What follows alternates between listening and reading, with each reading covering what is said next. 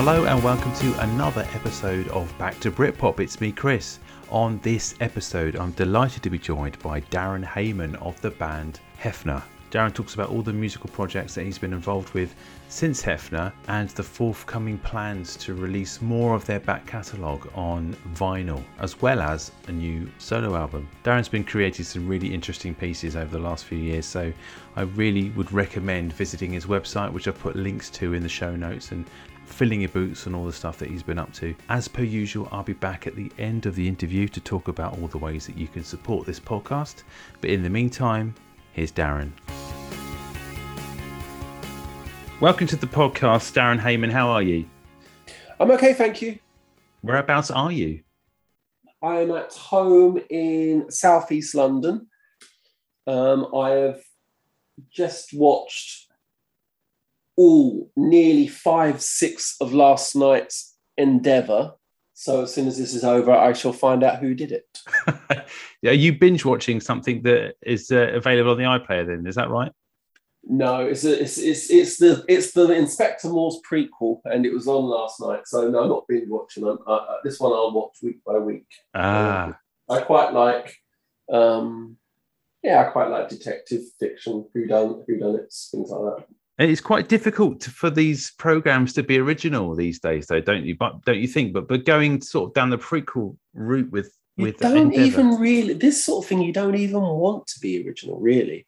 No, it's a bit like Columbo. You kind of want every episode to be exactly the same, or it's like Agatha Christie or Poirot. You don't really want originality. You just want a subtle difference of location or theme, but basically everything stays exactly the same. Yeah, my dad is absolutely addicted to Midsummer Murders and Poirot and everything that you can make Maygrave and everything you can get your hands on. And I'm not addicted to some of them, but it's the same difference really. It's just like you pick a team really, and I didn't pick Midsummer, I picked Morse, but it's the same thing. I can't argue that this is any better than Midsummer or anything like that. When are they going to remake Bergerac? This is one I want to know. This is the burning question. Did they make Bergerac without him? Most of them, they end up... Midsummer's they did, didn't they? Yes. Did they make Bergerac without Bergerac? Yeah, I don't think they did. I don't think they handled Bergerac without the Bergerac. It wouldn't be the same. But then again, I suppose Endeavour's got legs, so that's... Anyway, we digress heavily already.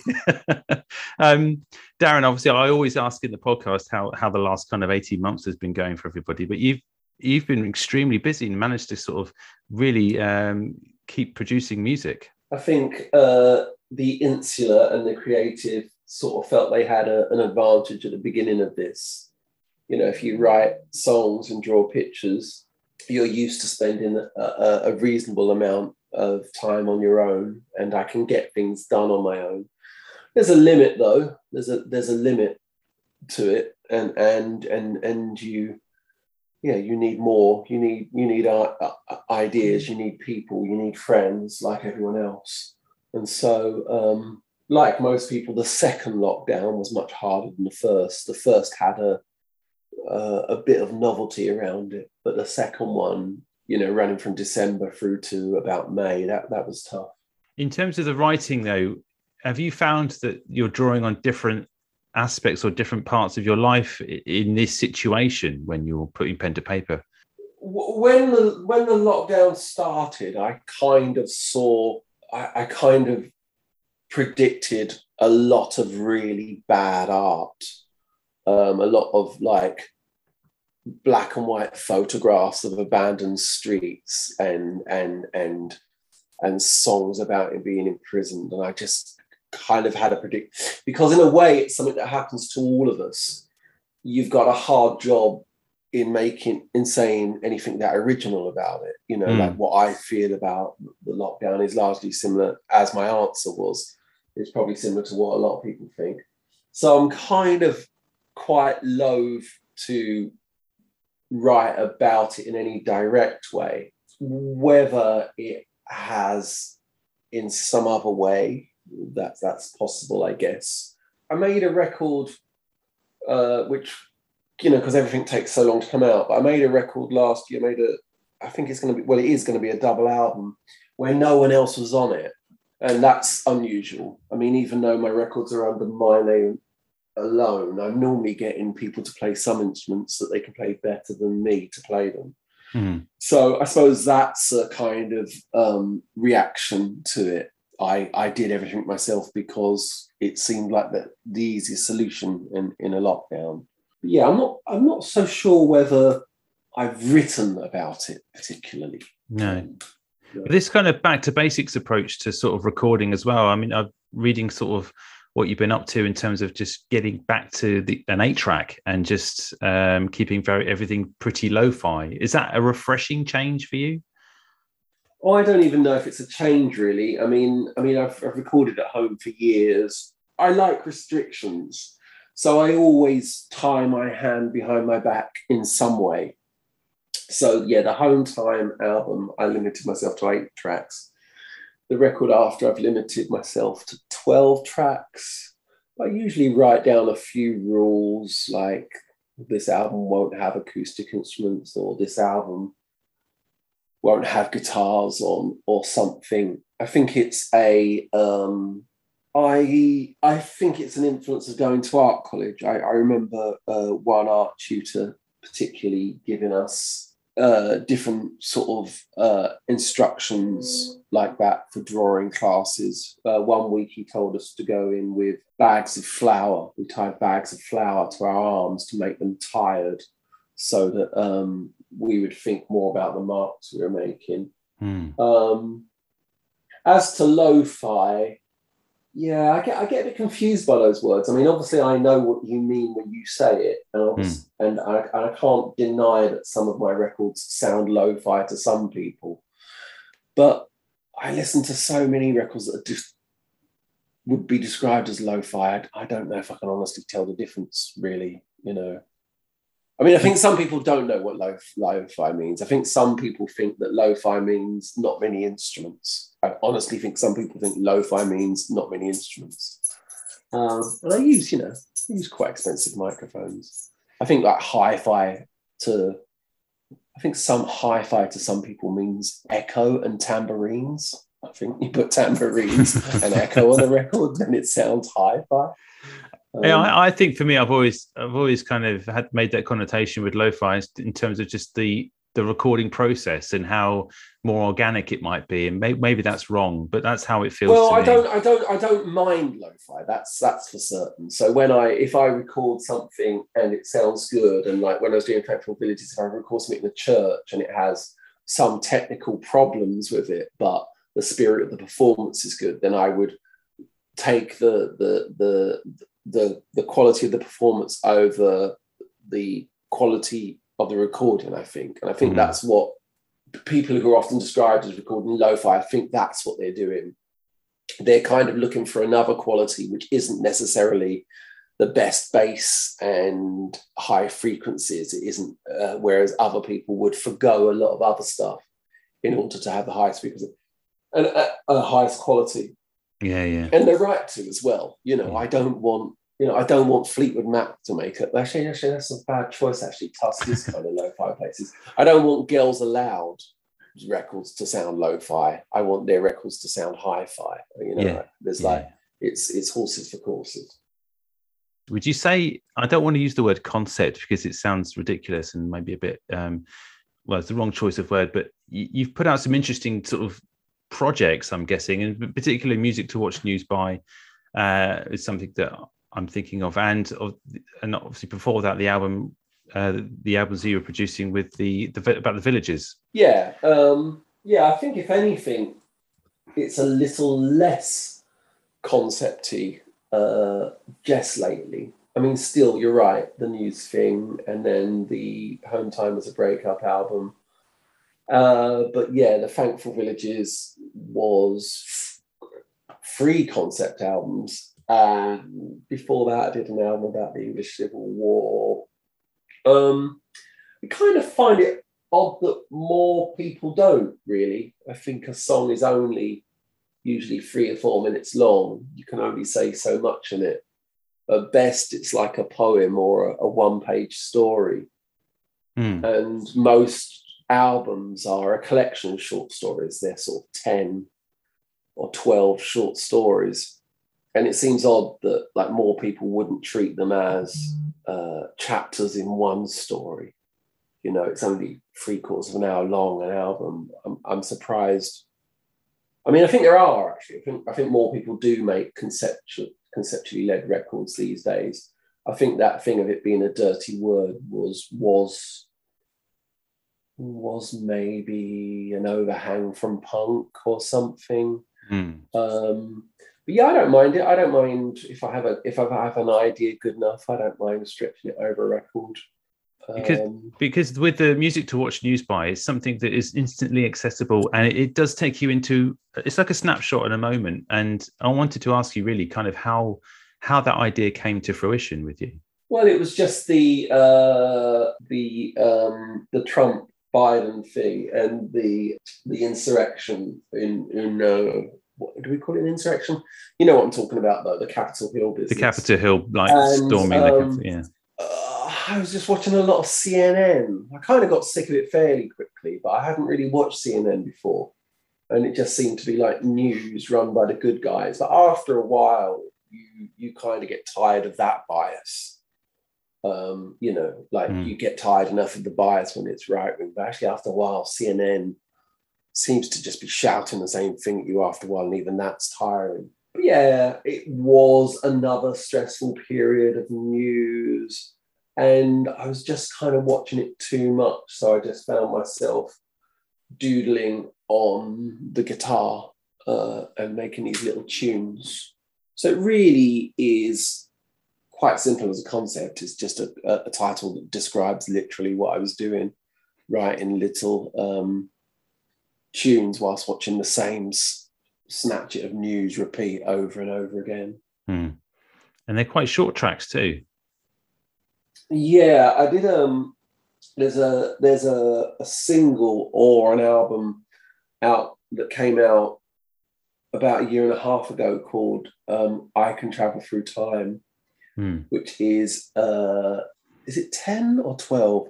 10 songs on a 7-inch single. So each song is a minute long. So short songs have become a thing I'm quite interested lately. Often when you write a song, often I think I write a chorus first. You write a chorus and you have a verse, and usually the hard bit is writing a second verse, which is usually kind of the same thing that's in the first verse said in a different order. Yeah. And so I'm kind of curious about how short songs can be. Yeah, I like short songs at the moment.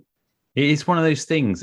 I know, having been in a band or several bands, and just our songs were always 8-minute, 9-minute long, and it would be like, well, why have we got all this baggage? And it's thinking, you know, you put yourself under so much pressure to continue to write lyrics for a song which kind of does everything it needs to do within the first 1.5, 2 minutes. Yeah, I mean, I think you kind of, there's a sort of fear that people haven't quite got the good bit, isn't there? I think, you know, you're in a band and you've written an introduction, or you've written this bit and you like it, but there's almost like a fear that people won't understand or like the good bit enough, and so there's a desire to repeat it. Like, oh, why don't we do this bit a few more times? I'm really enjoying it. That's the other thing in a band. You're normally really enjoying playing it, so it seems natural to say to everyone, shall we make it a bit longer? But of course, these things of how much you enjoy it, you know, doesn't really matter. The audience don't care how much you're enjoying it. It's just whether. And I think the thing about a very short song is well, hopefully you're assuming a greater intelligence of your listener. Maybe you're just hoping they'll get it quicker than we reckon. You know. I mean, when you look back at your kind of musical career, I mean, is there any kind of point in time where you're inspired to sort of become a songwriter? Oh, you mean sort of right back at the beginning? Right. Oh, yeah, all the way back. I brought my first guitar off of a friend the day after seeing Billy Bragg in Barking. So I think I've told the story a few times, but I kind of think that even though I liked music a lot up to then, the thing of seeing someone and thinking I could do it was seeing Billy Bragg. And that sounds a little arrogant because he's obviously very good on stage and he's very good at talking to an audience. Mm. And it might sound a bit arrogant that I saw that and thought, oh, I could do that. But he was doing it with just a guitar. And maybe I hadn't seen many people do that before. But the other key thing about that experience was that he was singing and talking in my accent. Mm. So he was from Barking and I was from Brentwood, which is only up the road.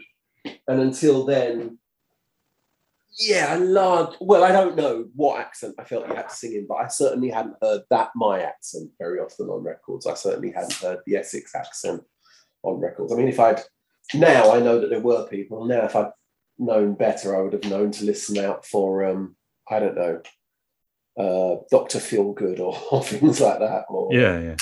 But I mean, I didn't really hear that accent very often. And so, in terms of songwriting, obviously that inspired you to go and write songs, but were you kind of already sort of in that process in terms of, just sort of putting your heart onto paper? No, I wasn't really a poet or anything at school, and me learning guitar is probably later than some kids, so that would have been. I mean, he wasn't by any means an early gig. I'd seen lots of gigs before seeing Billy Bragg, and I'd been to lots of shows in London. So I would have been 17 when I brought my first guitar. And no, I didn't have a book of lyrics or poetry or anything. I did draw comics throughout school. So I guess in that sense, I was a storyteller of a kind. Mm. And I was at art college and I was drawing. But no, I didn't have any sort of creative confessional streak in me. It was more like I got a guitar and tried to figure out how to put songs together, and then, I guess I need to write some lyrics. I guess I need to write some words for these songs. So no, that wasn't already there. Where do you think you were coming from then in those early sort of songwriting sessions that you were having? Were you kind of drawing on any sort of specific inspiration for content? Yeah, definitely. I mean, the only thing that could inspire me would be the records I'd heard. The only music I knew would be the records I heard. So, I mean, I wrote songs for a long time before anyone heard them. When we did this thing, there's a record called Catfight by Hefner where we sort of went back a bit earlier, with unreleased stuff. And I think there's a point at about 96 or 90, which is only about a year or two before Hefner's first record, where I thought, actually, I don't really want anyone to hear anything before this point. So what I guess I'm trying to say is it takes a good, actually almost 10 years, but it takes a good 8 or 9 years of me dicking about in bands and writing songs before it sounds much like anything you would know. Mm. So it's hard to really remember, actually. I mean, there's no recordings of the first 3 or 4 years of songwriting, and I don't even know whether I'd be able to find the exercise books. But I would imagine, like some of them, like a lot of people's first songs, they would almost sound like direct copies, really, Yeah. Just sort of work out that a couple of chords sound, that reminds me of this song. And it would sound like that song. I think you learn by copying. I always found it, and still do, equate it to a puzzle. I think it's a puzzle writing a song. So I think you have 2 chords, and then you sort of put them together, and then, okay, well, how does that work? And I sort of still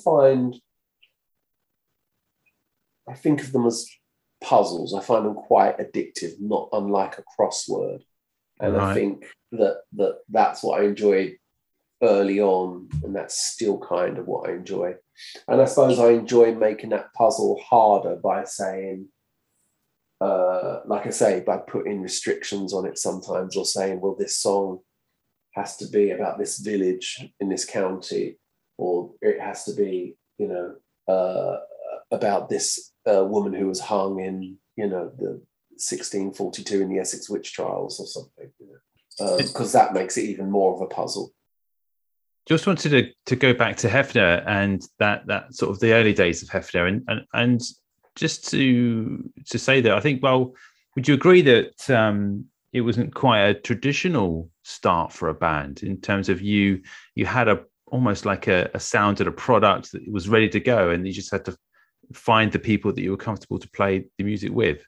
There was a lot of material. Like once we put out a single and once we started making records, I mean, most of the first two albums were written before the first album. Like I remember when we were making Breaking God's Heart, that we were playing Hymn for the Alcohol and Hymn for the Cigarettes in live shows. Like we were able to say to the record company, we've got 40, 50 songs. The band did have a couple of incarnations before it was that lineup. So there was initially a different bass player and drummer, and I was even sort of doing shows on my own under that name. There's sort of flyers and things from the Bull and Gate where I just used that as a name to describe what I was doing with no one, with just me and a guitar. And then when I decided to do a single, that's when I asked John and Ant to play with me. So actually what's really unusual about Hefner is the first time Hefner played together is on the first single. I think we maybe rehearsed a couple of days before, and then we went to the rehearsal studio. So you actually, one kind of curious thing about Hefner is that you can actually kind of hear the recorded start of that, the lineup that was, the only lineup there ever was, really. There was only, no one left once we started making records. That process as well, was that something that you felt was different that was happening in that time? Or did you know any other bands that were sort of doing what you were doing? Because it feels to me that there was a definite sort of more of a definitive sound to what you were doing that was different from what was going on in the 90s, especially the latter part of the 90s. Actually, no, I don't think I do really. I mean, I don't know if I would have said that at the time, or maybe I don't know how conscious I would have been at the time, but now, I mean, I don't listen to those records very often. Sometimes I have to listen to them for, work, and I have actually recently had to listen to some of our early radio sessions for something we're releasing. And I do think we're quite a strange sounding band, actually. I think it's quite an odd sound. I think my voice is quite odd. The first album doesn't even have kick drum on it. Ant just plays a snare and hi-hat. So the first album doesn't have any sort of really sub-frequencies. It's all kind of quite odd. And I'm quite surprised now looking back at how confident I was, or we were, and lyrically it's really quite abrasive in retrospect. What other sort of bands would you say would have been sort of support for you then at the time, comrades, if you like? I mean the sort of couple of years just prior to releasing the first single, I was really listening to American bands and American lo-fi bands. So I was listening to Sebadoh, Pavement, Mountain Goats, like that really early Mountain Goats, where they were recording on, just tape cassettes, Daniel Johnston. So all of that not only was inspiring me in a kind of punk rock way, and a kind of anyone can do it. These records sounded immediately exciting to me, and they were recorded at home.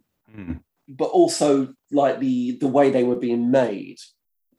A lot of these were bands. Some of them were bands on proper record labels, but some of them weren't even on proper record labels. friends were putting the records out, and it was all very DIY. And what was kind of really pivotal was there's this band that were from Portland, Oregon, called The New Bad Things. And I'd heard them on John Peel, and they came over and did a show upstairs at the garage. And there's about 6 or 7 of them. And then during the gig, they say, we haven't got anywhere to stay tonight, because they usually hadn't. And they all ended up staying at my flat because I volunteered for them to stay. And that started this friendship with them in Portland, Oregon. And I went over and played with them. And I saw them doing singles where they wrapped pieces of paper around for the sleeve and had a friend who could do it. And I knew one person in London who could do that. And so I came back from that trip and said, let's put a single out. And as soon as I put that single out, everything, like it paid, well, it gave me the rest of my life, really, you know, John Peel played it and things like that. So almost like creatively, actually literally directly, that those bands and that kind of scene informed me how to do it. I suppose what made it an interesting mix was that I was listening to all these American bands, but refusing to sing in an American accent and constantly referencing London places. So I think somewhere between those two things is what made Hefner a little bit of an odd prospect. I was going to ask, in terms of like your control of like artwork and things like that as well, because there was a definite sort of iconography that you were using, or the sort of pop art style, or not quite, but the cartoon style. Was that all you? Yeah, it was all me. I mean, although there's a bit of thievery involved, obviously. I'm finding things and appropriate them, and I think if I was doing it now, I would steal less. I think I perhaps should have created more of it myself. I think I was probably playing a risky game with copyrights when I was doing that.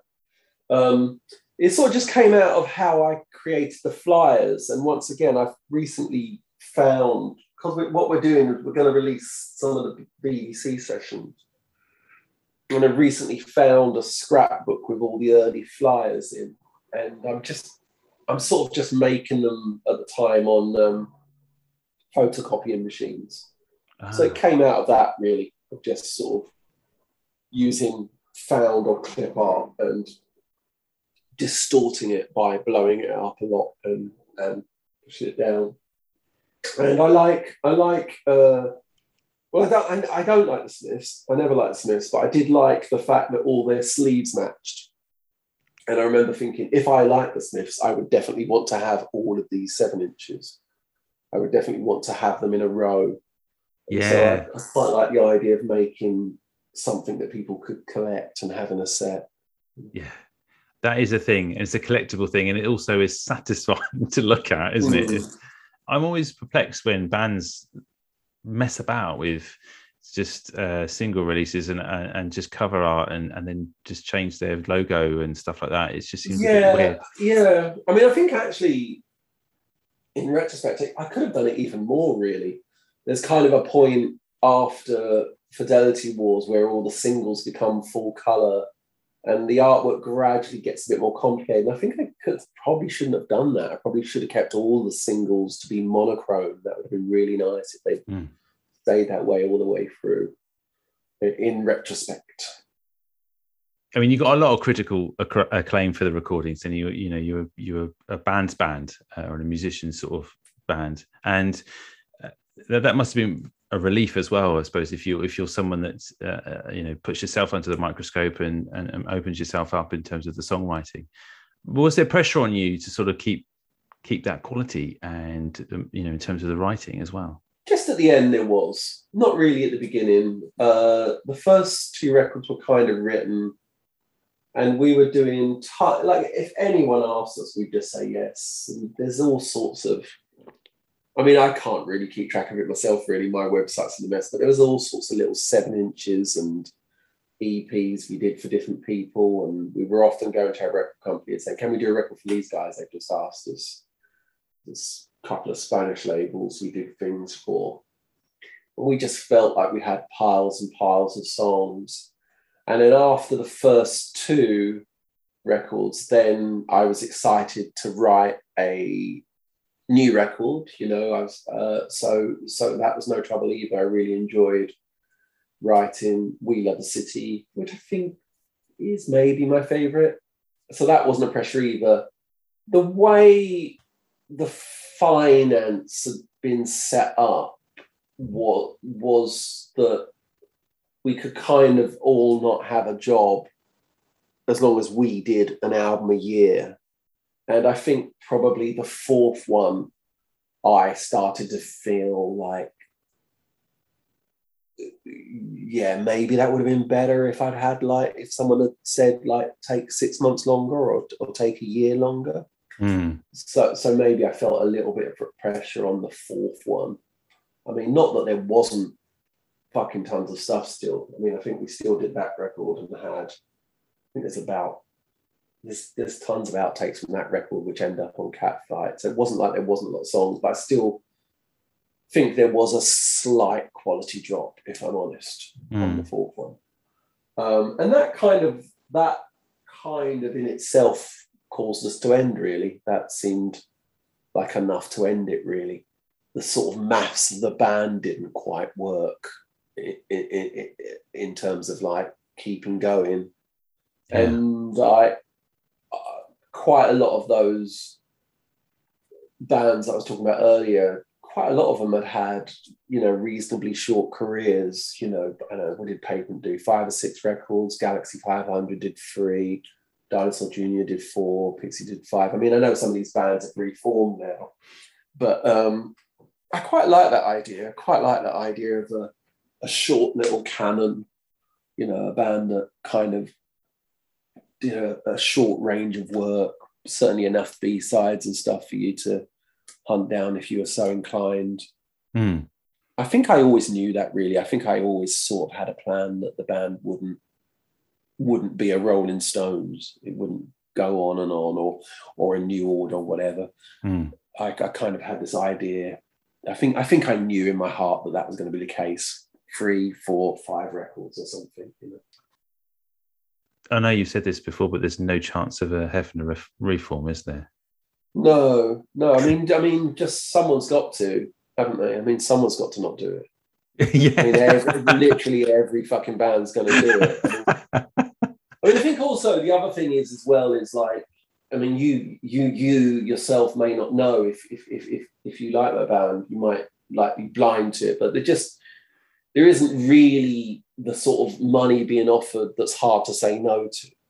Okay. I can imagine, like, if you look at, say, like Pavement aren't massive or anything, but Pavement are big enough, whereas the money they're being offered, I should imagine, is enough to sort of really sort yourself out for a few years. Like if those guys are they're all in their mid-50s, if they just do Pavement for 2 years, that's going to be a lot of money. I don't blame them, but, like, it wouldn't be anything like that for Hefner. It wouldn't be enough money to kind of spoil the memory of Hefner for.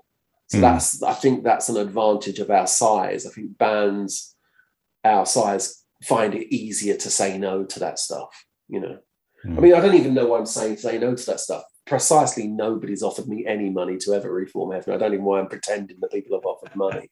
No one's ever offered me money to reform Hefner. Actually, that's not true. I can think of one festival that made an inquiry about it. But that's So when can we expect you've got 2, as you said, you alluded to at the beginning of the podcast, you've got the album that's coming out that you're just finalizing. Well, I mean, in terms of the interview being more about the beginning of the career and Hefner, there's quite a lot coming out.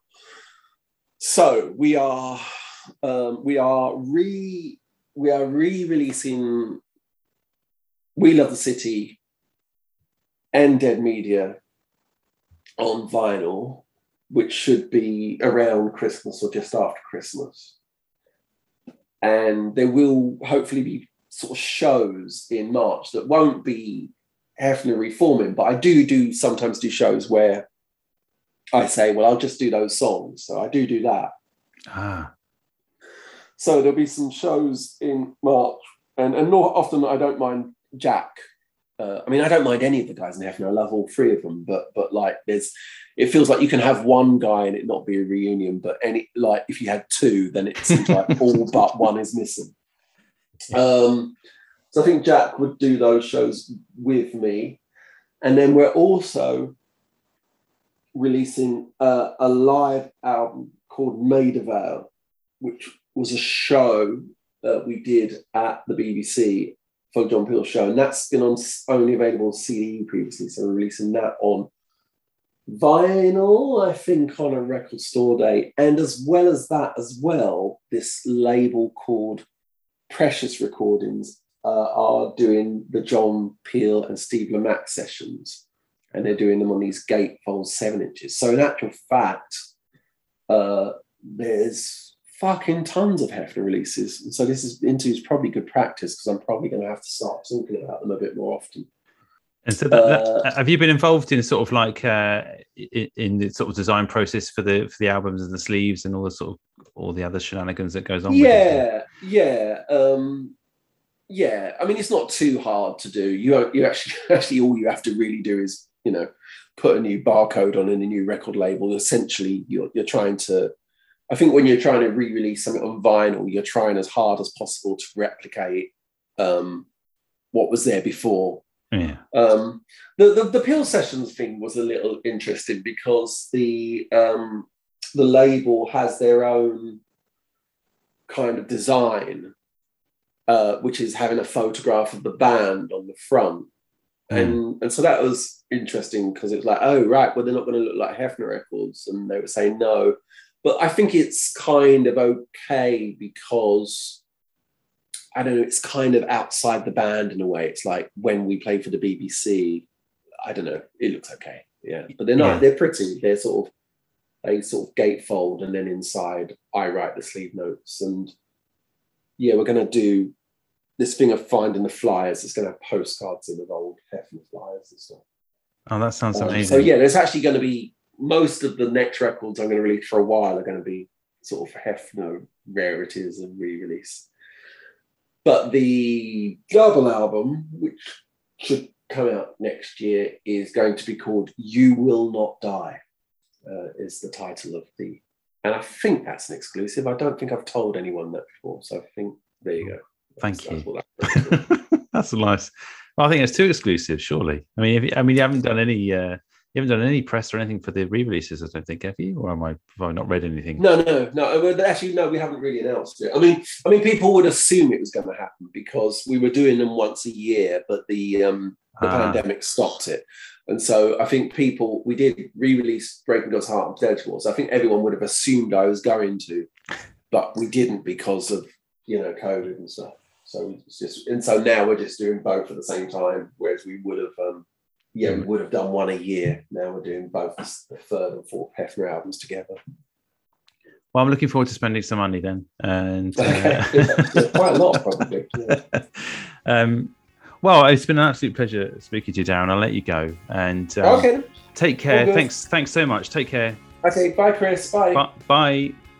Massive thanks to Darren again for joining me on the podcast. It was an absolute pleasure to speak to him about all the musical projects that he's been involved with, and I would definitely recommend checking out the music that he's been creating. Visit the link again, it's in the show notes, and there is so much there to delve into. And also you can keep up to date with all the news about the re-releases of those classic Hefner albums. So this is the part of the podcast where I bore you to tears and talk about all the ways that you can support it. So there's three main things you can do.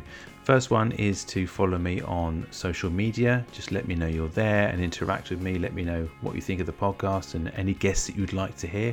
So just search for Back to Britpop on Instagram, Facebook and Twitter, and I'll do my very best to hunt those people down for you. The second thing is to write a review and rate the podcast on whatever device you're listening to it on. That really helps, as I say all the time. And the third one is if you want to offer some financial support. As I keep saying, I do all this without any support financially, so there's no advertising and I'm not part of any network. So if you can help contribute towards the cost of running it, that would be fab. The link to a coffee donation site is in the show notes. And that's it for another episode. Thank you so much again to everyone who's done any other one of those three.